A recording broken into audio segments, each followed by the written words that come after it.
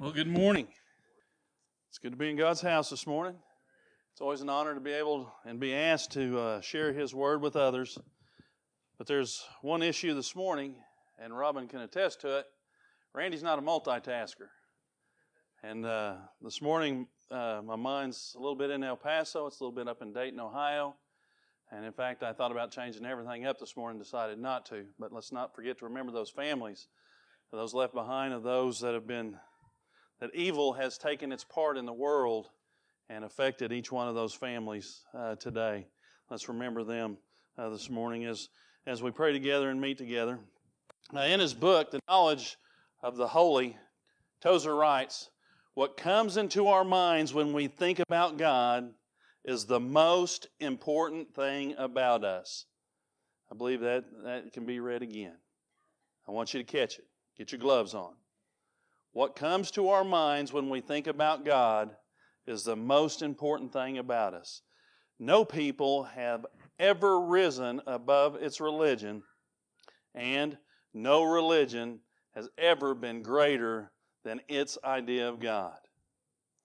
It also goes on to say, until we see ourselves as God sees us, we are not likely to be much disturbed over conditions around us, as long as they do not get so far out of hand as to threaten our comfortable way of life. This Tozer passed away, I believe, in 1963, so this was written prior to that. We have learned to live with unholiness and have come to look upon it as the natural and expected thing. And that's a shame, because that's the natural progression of a culture that has forgotten God. That's the natural result of a people that have forgotten God, and that's the natural result of a nation that has forgotten God and looks totally and puts the light upon themselves. And so I want to talk about that a little bit this morning. If you would, turn in your Bibles to the book of 1 John, the book of 2 John, the book of 3 John, and the Gospel of John. And then we might hit Acts just a little bit.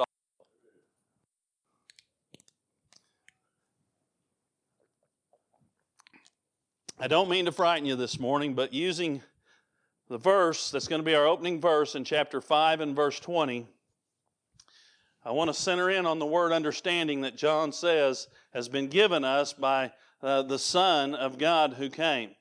I want to cover all three epistles of John this morning, not for any other reason than to challenge a closer relationship in heaven and here on earth between us and saints with a single purpose.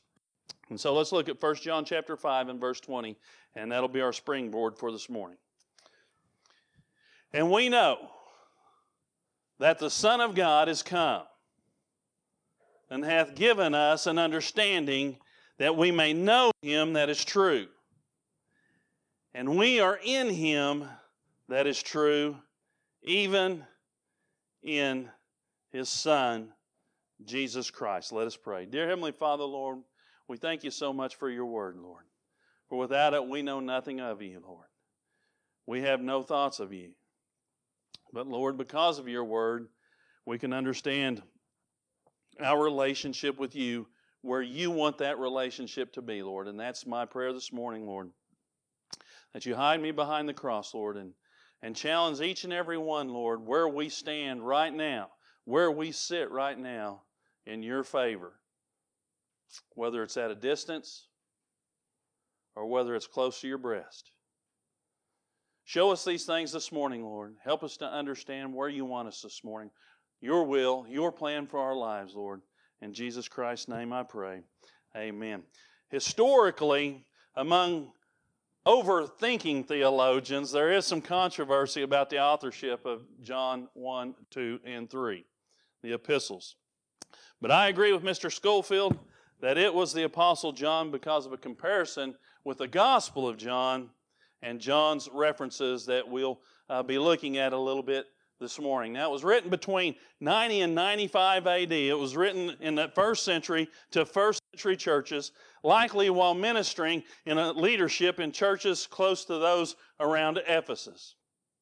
Addresses to smaller, younger children, assemblies, younger churches, assemblies, and persons in these churches. John is dealing with issues common to a number of churches from Jerusalem through Asia Minor and all the way up to Rome. Everywhere the gospel was being believed and multitudes were being saved in the first century. Those that were invading churches of the type that Paul warned us about in Miletus. And we in the iLife class, in the college and career class, we've been studying the book of Galatians. And for those of you that might not have a clear understanding, the book of Galatians was not written to a church in a town called Galatia. It was written to a number of multiple churches in the land of Galatia, which was like a county or a province. It was written to many churches there. And in those many churches, the Jewish people were following Paul and coming in and teaching that they ought to be following the law rather than grace. And that is exactly what John is going to be talking to here. And then also some issues that are in the church. But there was a sect of people that were going throughout the land that were following the apostles, that were following the disciples, and going into these churches and teaching wrong doctrine, just as we have today in the churches that are springing up and in the good churches that we have. But in Acts chapter 20, verses 26 through 30, and I happen to believe that the Apostle John is in this, because as you could read in Acts chapter, in John chapter, in 1 John, or in 2 John and 3 John, every once in a while John is called the elder. And so as we see here, if you were to look on up earlier in this chapter in Acts, Paul asked for the elders that are within Ephesus to come, that he wanted to speak to them. He wanted to have a preacher's meeting here, and he wanted to talk to them about things that were going on in all the churches. So if you look with me in Acts chapter 20, verses 26 through 30, Paul says here, and he's talking to preachers here, "Wherefore I take you to record this day that I am pure from the blood of all men. For I have not shunned to declare unto you all the counsel of God." And then he says, "Take heed therefore unto yourselves and to all the flock over which the Holy Ghost hath made you overseers, to feed the church of God, which he hath purchased with his own blood. For I know this, that after my departing," Paul says, after I die, after I leave, "shall grievous wolves, ravenous wolves, enter among you, not sparing the flock, not caring who they hurt, whose lives they destroy.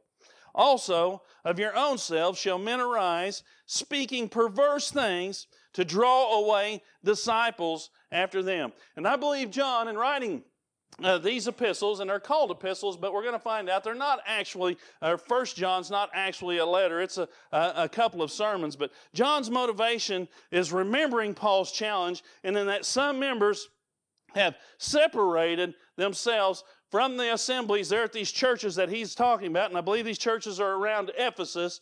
And in these churches, there's those that have left that were never holy. They were never born again. And now they were seeking to destroy those churches. If you look in 1 John chapter 2, verses 18 through 23, John says, little children,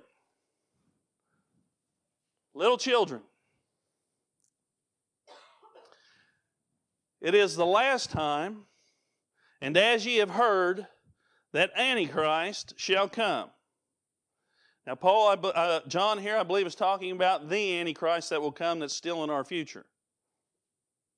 Even now are many Antichrists, and the definition here for these many Antichrists is adversaries of the Messiah. They went out from us, John said. They were a part of our churches, but they went out from us, but they were not of us. For if they had been of us, they would have no doubt have continued with us. But they went out that they might be manifest, or that they might be exposed, that they were not all of us. Verse 20, but ye have an unction, or an anointing, from the Holy One, and ye know all things.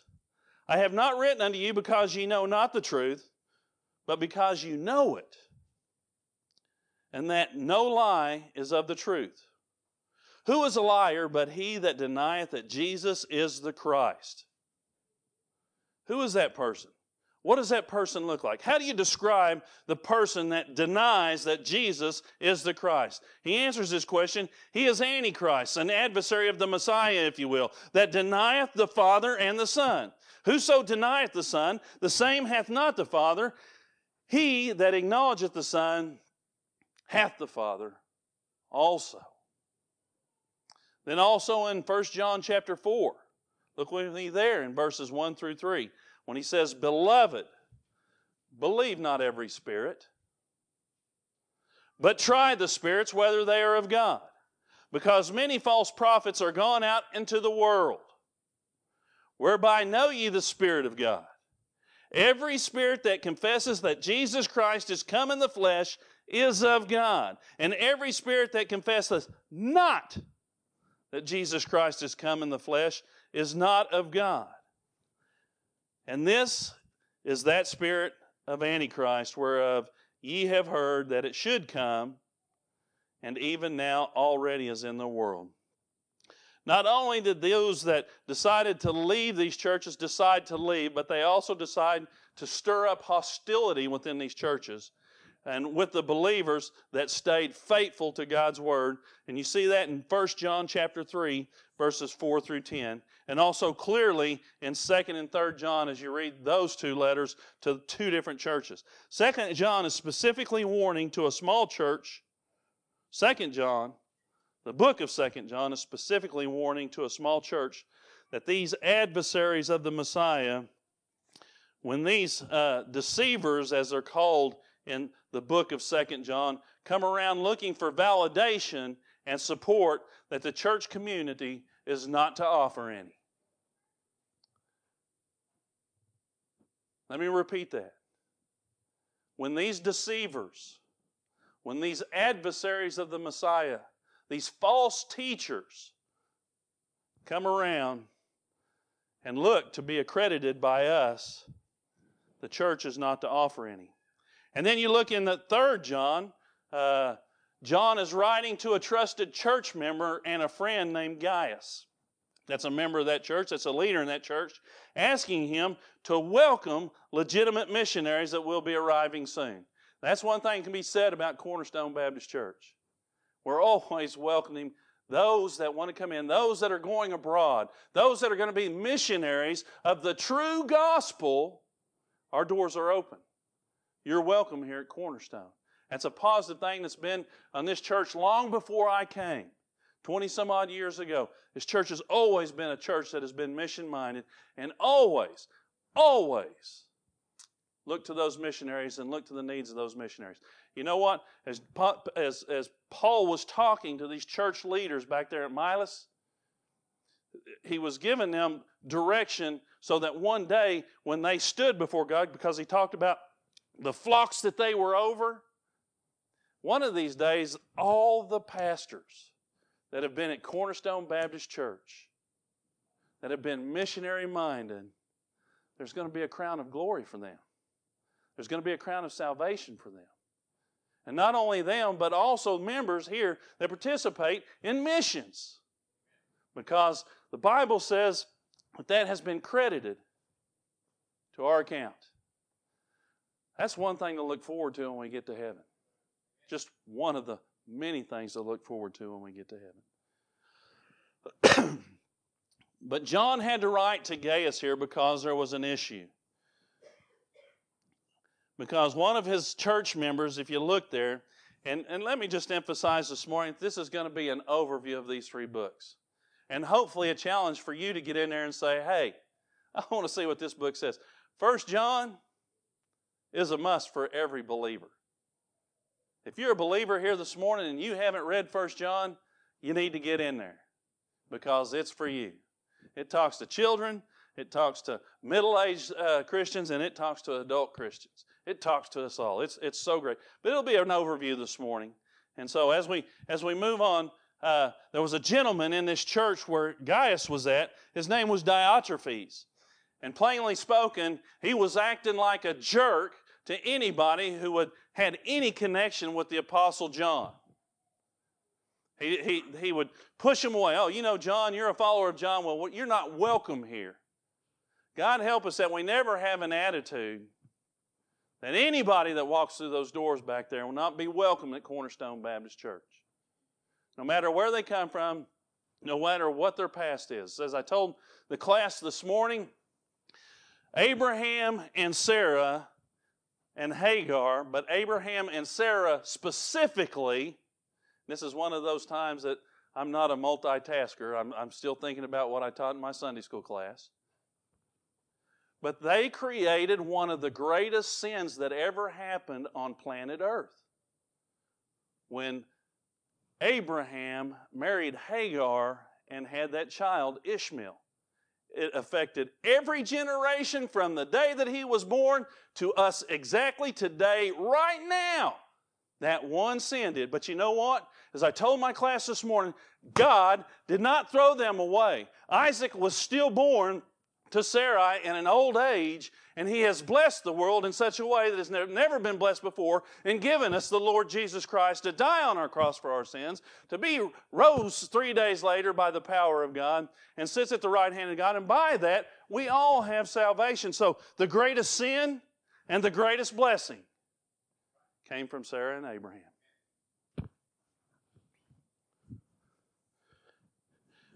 These 3 letters, 1 John, 2 John, 3 John. These each give us a window back into the first century church. And it shows us that they worked through tension and frustration just as we do today. 1 John is written in response to the issues that they were having in those churches in 1st and 2nd and 3rd John.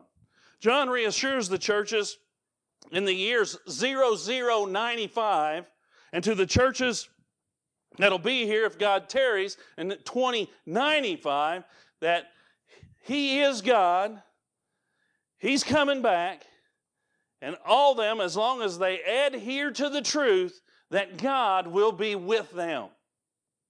And all of us that are members of those churches, whether it was in 0095, those folks back there in that first century church, or whether it's churches today or churches in the future, God will be with us conditionally. And what is that condition? We follow His commandments. Well, now that's the hard part. Now I titled this message this morning, Plagiarizing 1 John, 2 John, and 3 John. Because that's exactly what I'm doing. These writings of John is because 1 John is more than an epistle, as I've already mentioned. It's more than a letter, which that's what an epistle is. It's made up of 2 different sermons derived from the teachings of Jesus in the book of John, the Gospel of John, chapters 13 through 17, compounding on those thoughts of the life and the truth and the love with a cycle of repetition, with hyperbole, and a stark contrast of simple images, light and dark, hate and good, and evil. Now these 2 different sermons are also marked by, and air quotes here, this is the message. If you would, look with me in 1 John chapter 1 and verse 5. How does he, 1 John, chapter 1.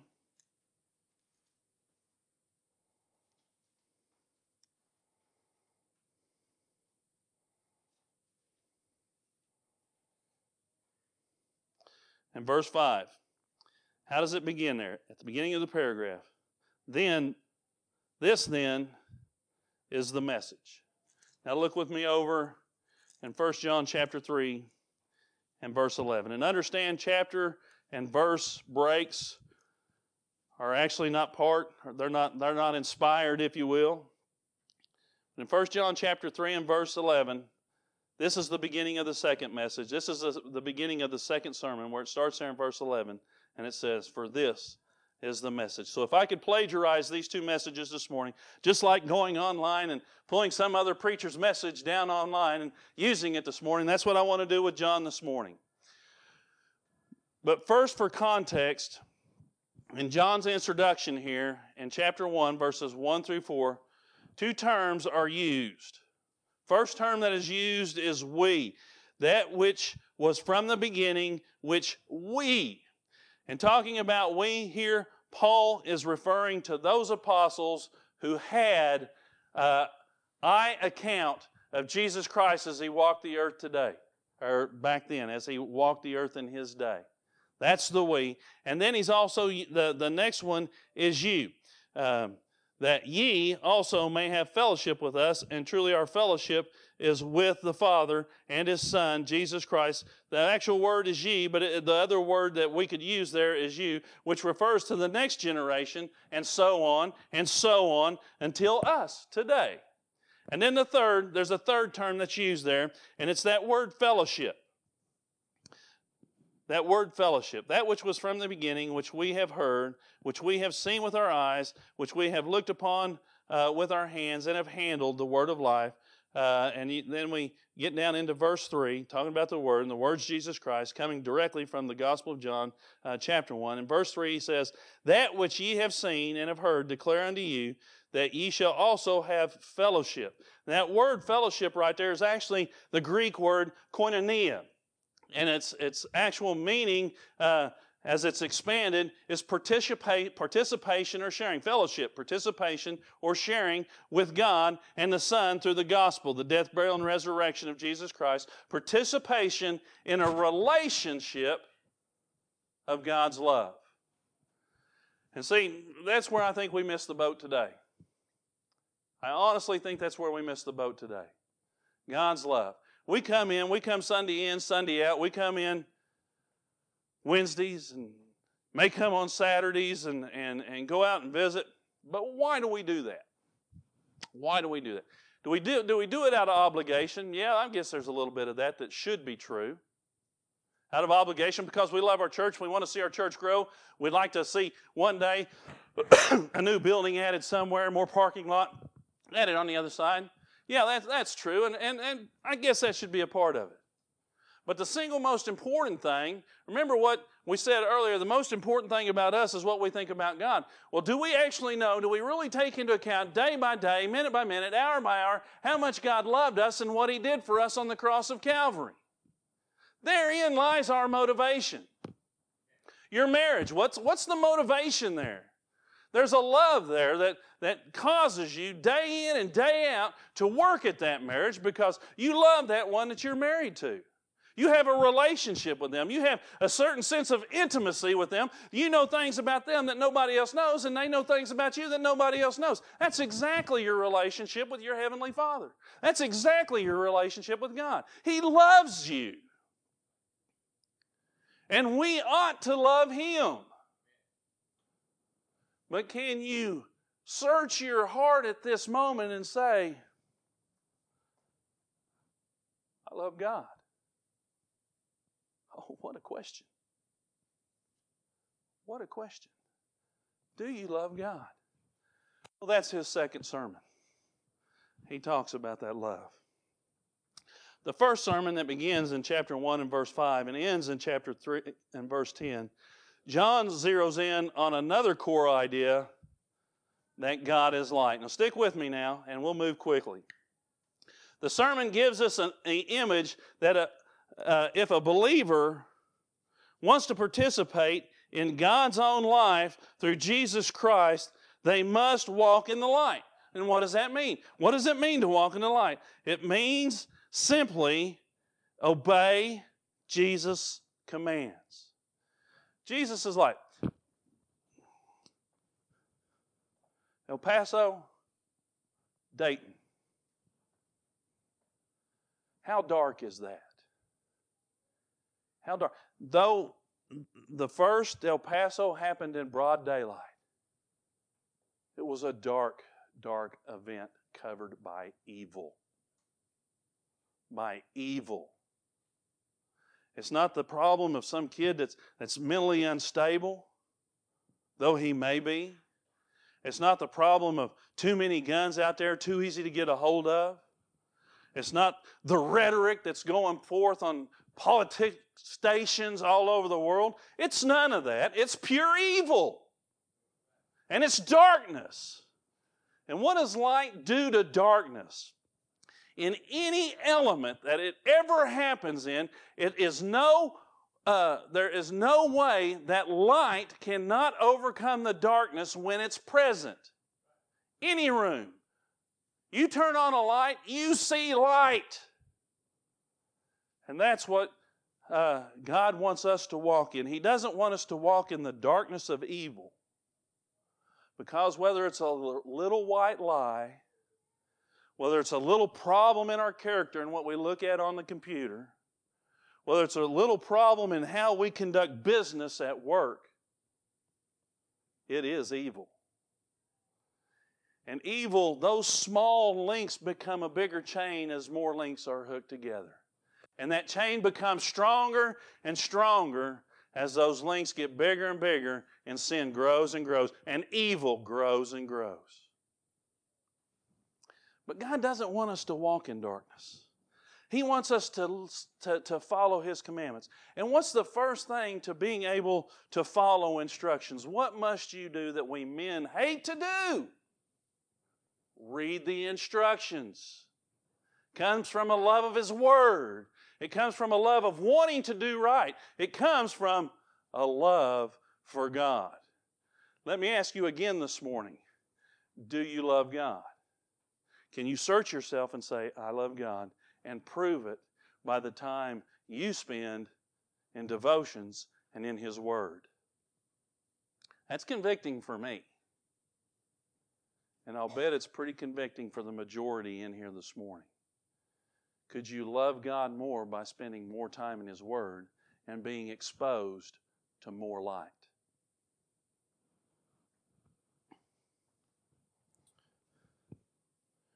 You know,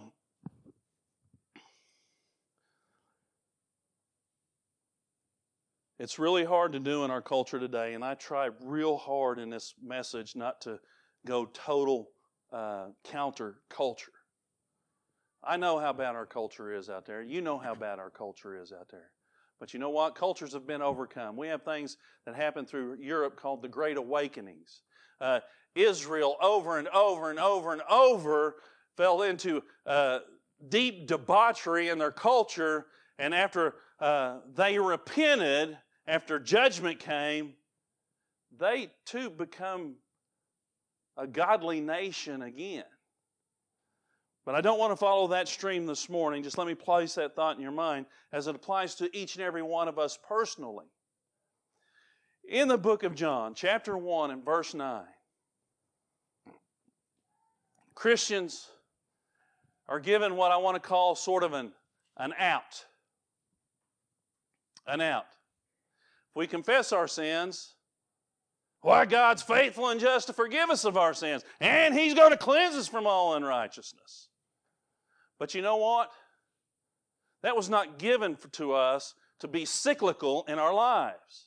It's not to be something that we're to return to and to return to and to return to, because no repentance for that past sin is evident in our life. Amen. We fall back on it, I think, way too often, and we're so eager to say, you know what, I messed up, but, you know, God's faithful in 1 John 1:9. If I just ask Him to forgive me, it's going to be okay. Yep, and then next week I'm caught doing the same thing. It's not the purpose of 1 John 1:9. You're to repent and once again get out of the darkness. Get into the light. Follow His commandments. So which commands? John gives us a starting point where we can start at with these commands. In verse 10. Look with me there in verse 10. Hold on, I don't think that's correct.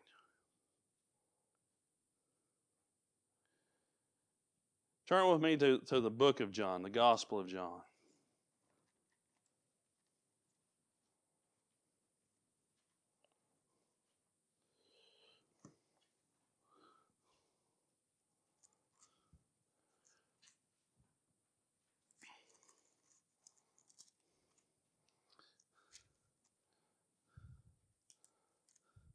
Gospel of John, chapter 13.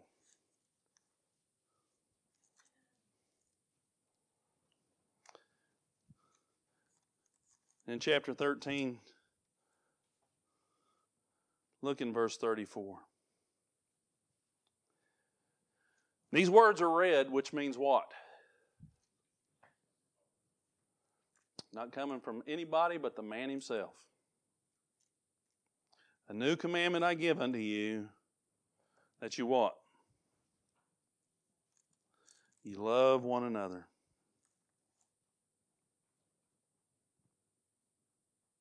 As I have loved you,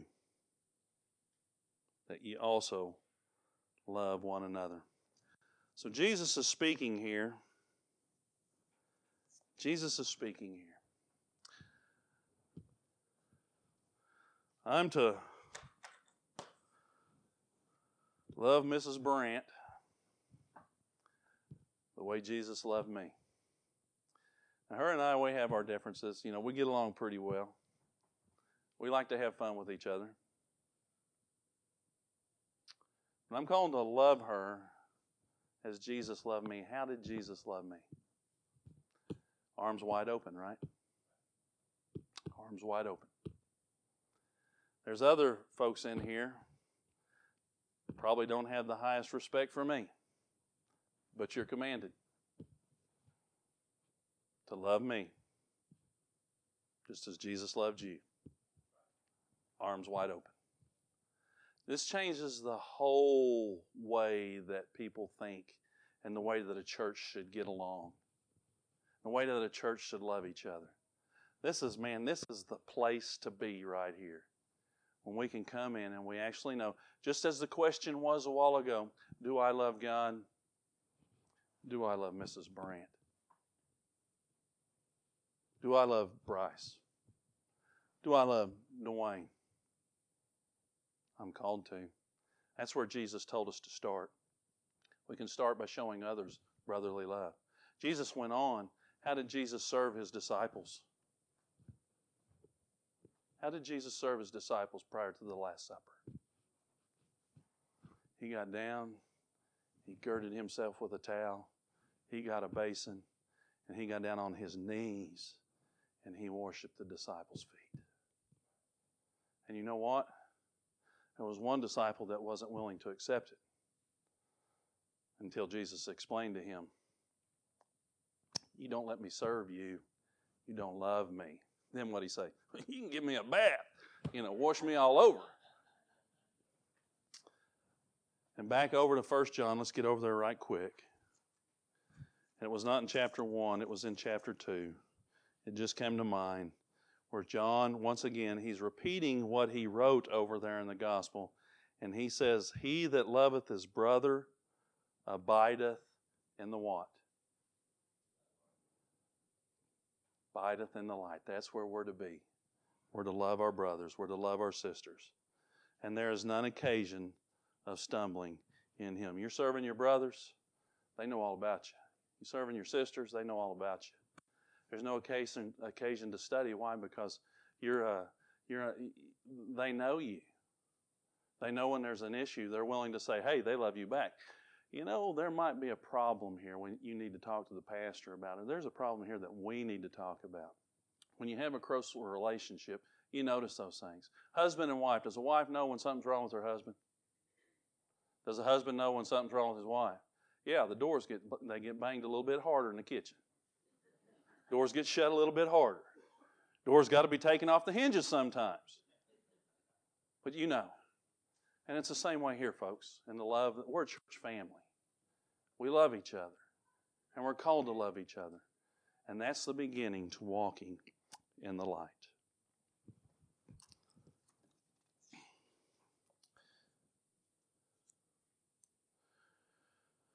So that's walking in the light.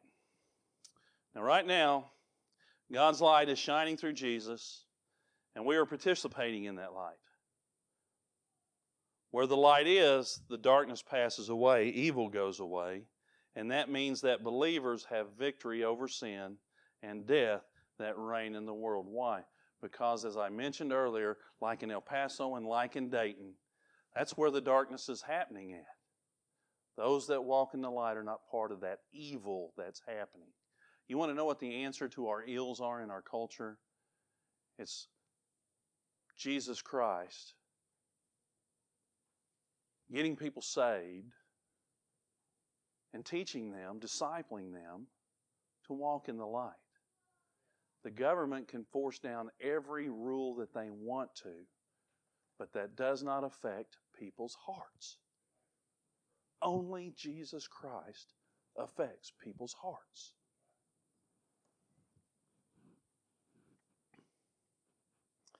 This leads John to challenge the churches.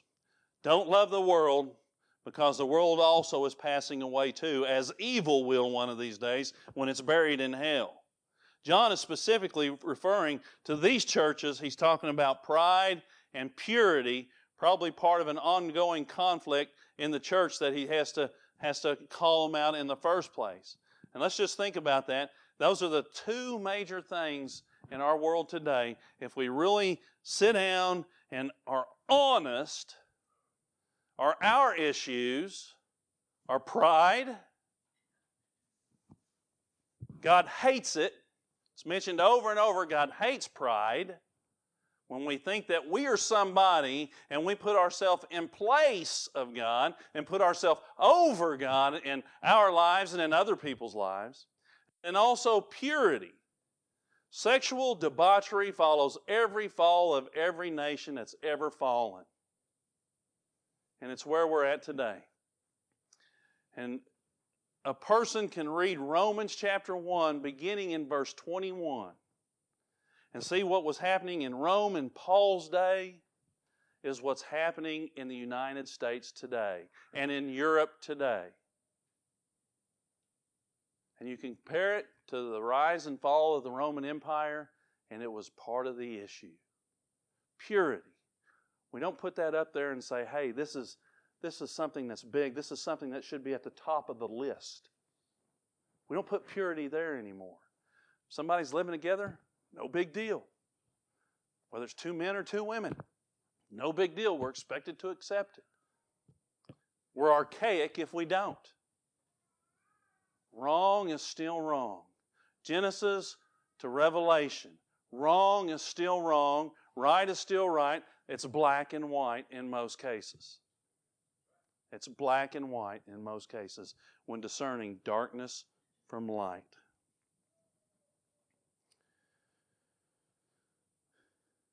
In the first sermon here, John warns the church family to beware of the adversaries of the Messiah, not because they won't conform, but because they never believe the gospel. Nobody who is not willing to get saved, and I'll even go as far as somebody that's not willing to be baptized, immersed, follow that first commandment, should ever have any input to the way God's church is run. John concludes the first sermon by contrasting the children of God walking in the light and the children of Satan walking in darkness, because evil, all evil, comes out of the darkness and comes from Satan. And my friend, it begs the question, where are you today? It is your choice either to hang out in the darkness or to step into the light. It's a question we need to ask ourselves. It's not a question we just need to ask ourselves by somebody preaching on Sunday, but it's a question that we need to ask ourselves each and every day, at the beginning and at the end. Where was I today? Was I in the light, or did I tend to stay in the darkness? Stay over there where I'm not supposed to. Stay over there in an area that does not glorify the God that paid the price on the cross of Calvary for me, because I love Him and He loved me. The second sermon begins in chapter 3 and verse 11. It's titled, God is Love. God is love. Children should love one another and not be like Cain in Genesis chapter 4, where his hatred and envy led him to murder his brother. Murder his brother. My, what evil will take us to do. The first 2 brothers that ever lived. Unbelievable. This is the way it began. You understand, sin is not very old here. Sin is not very old. Sin is brand new upon the earth. And already, Cain has murdered his brother out of envy for his religion.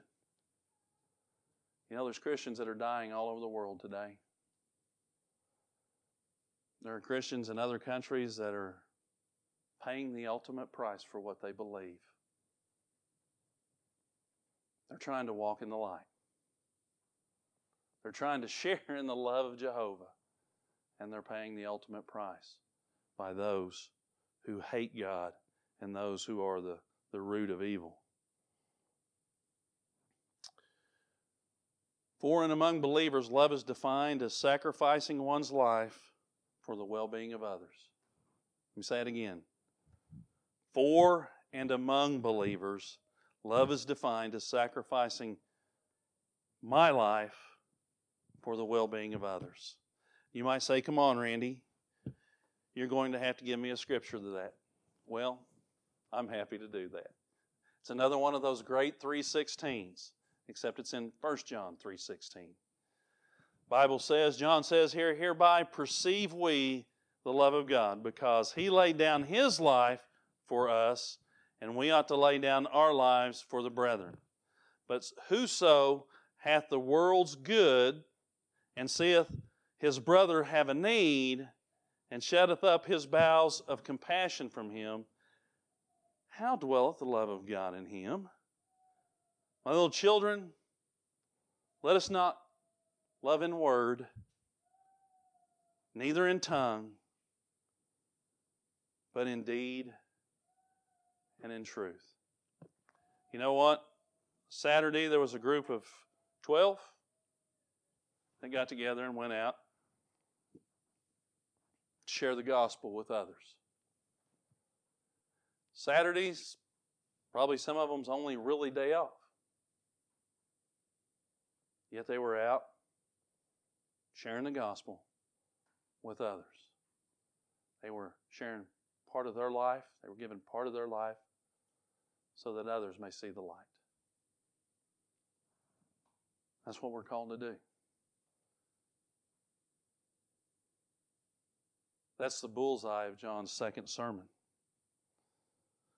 Sacrificing one life for the well-being of others. That's what Jesus did when God's children trusted the love for them.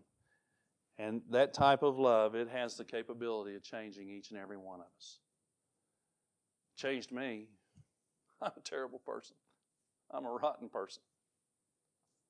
But I'm thankful that one day that the love of God came in and changed my life. Am I what I ought to be? No, not even close. But I'm still God's. I'm a work in progress, as we all are. Now I warned you about repetition early on.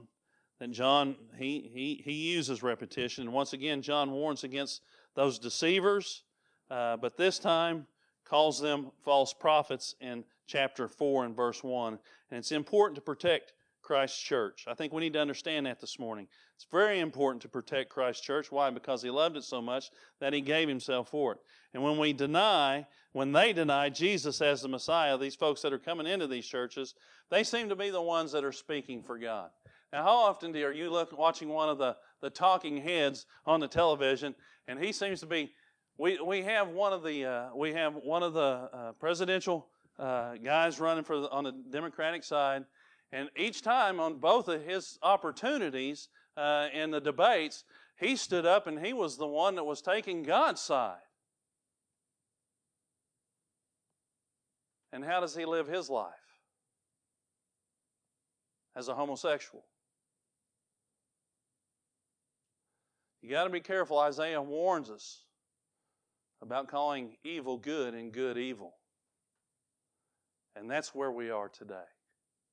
And a man in direct violation of Romans chapter 1 can stand up and act as he's speaking for God and putting us down because we look down at him for going against what God has given us in His Word. We're to stand up. We're to stand up and we're to show the love of God. God warns us against those type people in the second sermon of 1 John. We see on the cross God is a total being of self-giving love. And that love is what compels believers to share the same type of love to others. Or at least it should. Once again, I ask you, can you actually claim in your heart of hearts with all honesty that you love God? Chapter 4, verse 21, and this commandment have we from him, that he who loveth God loveth his brother also. So if you love God, what am I going to see out of you? I'm going to see you loving your brother. I'm going to see you loving your sister also.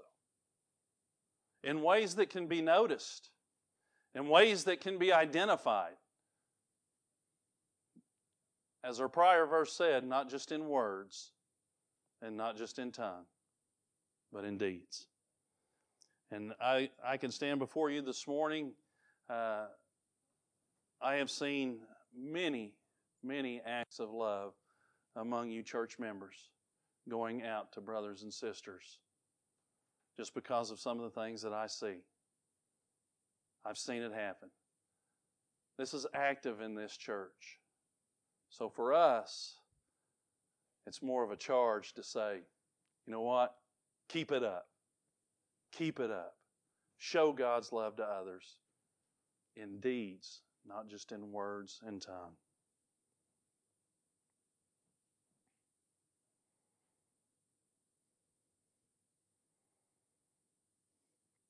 This love is love that brings victory mixed with faith.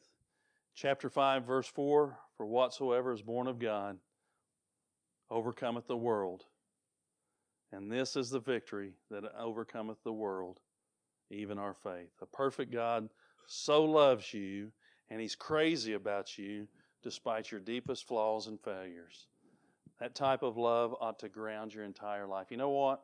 When we buy something new, we love it at first. I mean, we're crazy about it. Now catch this. Please catch this morning. When we first got married, we was crazy about our spouse. Absolutely head over heels. When we were dating, we were crazy about them. Wanted to be with them. Nothing stopped us. We went to all lengths to see that person. You remember that feeling? Is there anything that you've had in your life that you can remember that feeling? Well, with us, that feeling goes away. Yeah, we still love that spouse, but are we as crazy and do the stupid things that we did when we were dating? We generally don't. If you do, God bless you, brother. You're a greater man than I am. But you know what? God hasn't lost any of that. God is still crazy about us. God is still crazy about us. That's the reason He gave His Son. That's the act of love. So, have you trusted in the crucified Jesus? Do you trust His Word? Answer those questions. Because the correct answer to those questions directs your eternity. Directs your eternity, where you will spend forever. So I want to end where we started. 1 John chapter 5, verse 20. And we know that the Son of God is come and hath given us an understanding that we may know Him. That is true. I've shared just a little bit of understanding that John gave us this morning. Do you know Him? Do you really know Him? Do you love Him? And are you walking in the light? And if the answer is no to any of those three questions, you can take care of that this morning. You can walk out of here a completely changed person, as we've already mentioned. Then the very last verse, we make it all the way through 1 John in time. Little children, keep yourselves from idols. You know what that means? Resist making God in your image. Don't make Him as small as you. Because a God as small as you has no power. But the God of creation has unlimited power to affect and work in your life this morning. Heavenly Father, Lord, I ask you, Lord, to bless the reading of your word, Lord, in the hearts of the people that have heard it this morning, Lord. Not what they've heard from me, Lord, but what they've seen from your word. Challenge them, Lord, to walk in the light. Challenge them, Lord, to renew their love for you each and every day. Challenge them, Lord, if they've lost that first love, to renew it today. In Jesus Christ's name I pray. Amen.